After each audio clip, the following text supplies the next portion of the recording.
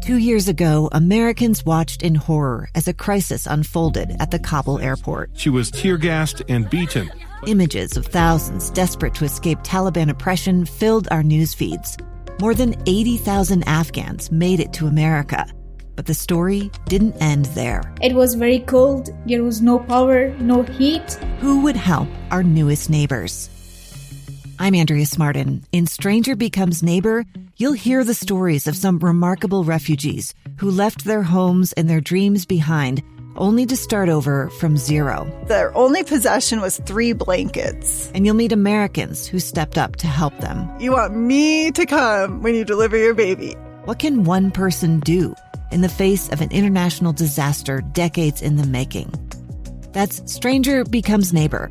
Find us at kslpodcast.com. Follow us on Apple Podcasts or anywhere else you listen.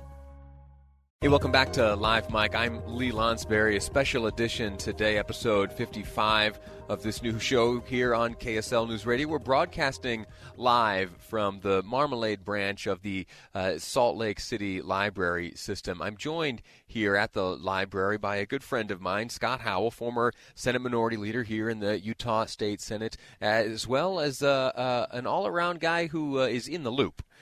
You know, folks. You are well informed, and you, for a long time, especially during the course of these Democratic debates as they compete for the primary nomination, you've been just very generous with your time and your knowledge and your experience. So I'm grateful to you for that. Well, thank you for having me. And talk about a person in the know. I wish you all this was television so you could see. Lee is welcoming the voters here, showing them where to go, all but filling out their ballot. Did he help you, sir?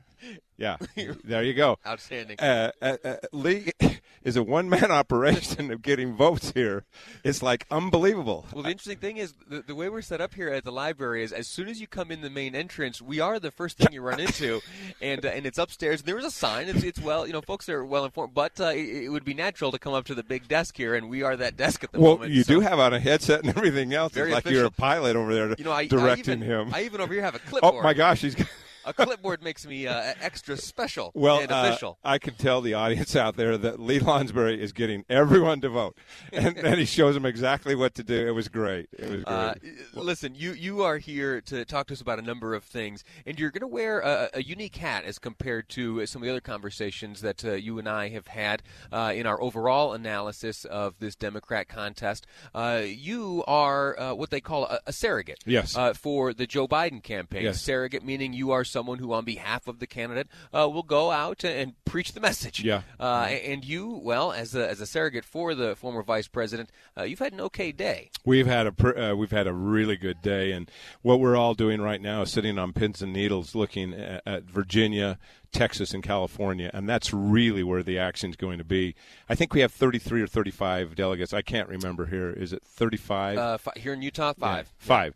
And so when you look at this and what's going on at this point in time, you got to be focused on Texas and California and Virginia.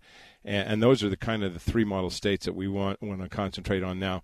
But when you look at who's gone over, Amy, Mayor Pete, it's a big deal for Vice President Biden. And I think it shows well the unity of Democrats coming together, trying to get that right person. When I was walking out, a guy grabbed me and he said, look, I'm a Republican, but I just voted for Biden, and I can live with him. And he said, I just could not get myself to vote for President Trump, even though I like some of his policies. And I think that's what it's going to come down to on Bernie. There will be, to win the presidential debate, you have to have Democrats and Republicans voting for you, whoever you are. That moderate middle needs to come over and help. And it was interesting talking. He's an accountant, and he just said, at the end of the day, I thought that I could live with Biden. And that's what he said. I could live with Biden. Yeah. So I think that this is going to be a really interesting night. And as we look forward, hold on to your hat to see about a brokered convention. I mean, my goodness. I am I'm young enough. I have never lived through one in real time. The closest I've gotten is an episode of The West Wing brokered convention. So I'm pretty much an expert, of course. That's where, you read the internet and you watch West Wing. You're good. Exactly right. I'm up to speed. I might as well have lived it myself. I probably had a better vantage point looking back from the internet.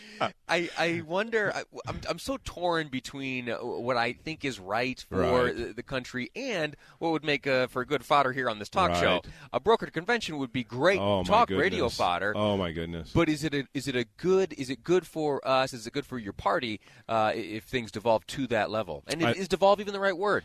Well, it might just happen because of the natural process of what's going to happen. It's never a good thing, in my opinion. The consequences of it are unbelievable, and the divisiveness that goes on. It could just be chaotic, and we've kind of seen that in some of the debates with the Democrats on stage. And it would be lively, I guarantee you that. Your ratings would go triple. I guarantee you that everybody would be listening to every word at that convention. And you'll probably be back there. I'm sure you will be. That's the plan. Yeah. So for you, you're probably going, yeah. And I feel terrible because it is. I am such a lover of of the way our democracy functions, and I do understand that a brokered convention, if we move on to the second round of ballots, that is one added degree of separation between the result, the nominee, and the voter, and that breaks my heart. We ought to do what I think is possible to make sure that the decision is made most directly by the voter. And you know what? That's the way it should be, no matter what. When people go out and collect signatures, I've had some pushback on that. Here we go. Yeah. Well, there you go. Exactly. Okay. Yeah. I think I touched a needle there. All of a sudden, Lee's 2 feet out of his seat, like over there.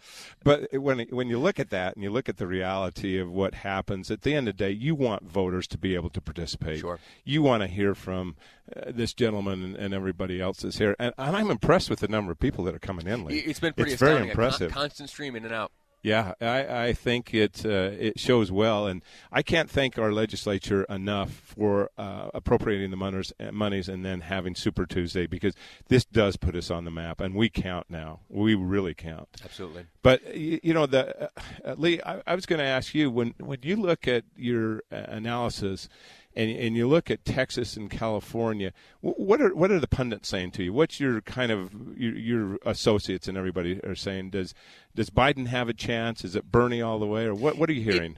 Right now, the vibe is that Biden, an establishment guy, is being selected by the establishment to carry this nomination. Yeah. That's the impression that I'm getting. Right. Is that right? I don't know. I know that the establishment is kind of a bad word on all sides of the discussion right now. But he seems to be the guy right now. There are polls that are now a little bit dated. There have been a number of developments, and I think Sanders remains at the top of those polls right now. But the trajectory and momentum is certainly behind Biden, as I view it. And can I ask you? We just have two minutes left. I want to ask you a question. It's a delicate question, and I don't apologize for making it, but it's an important thing as matters of health have come up. Both they've faced President Trump.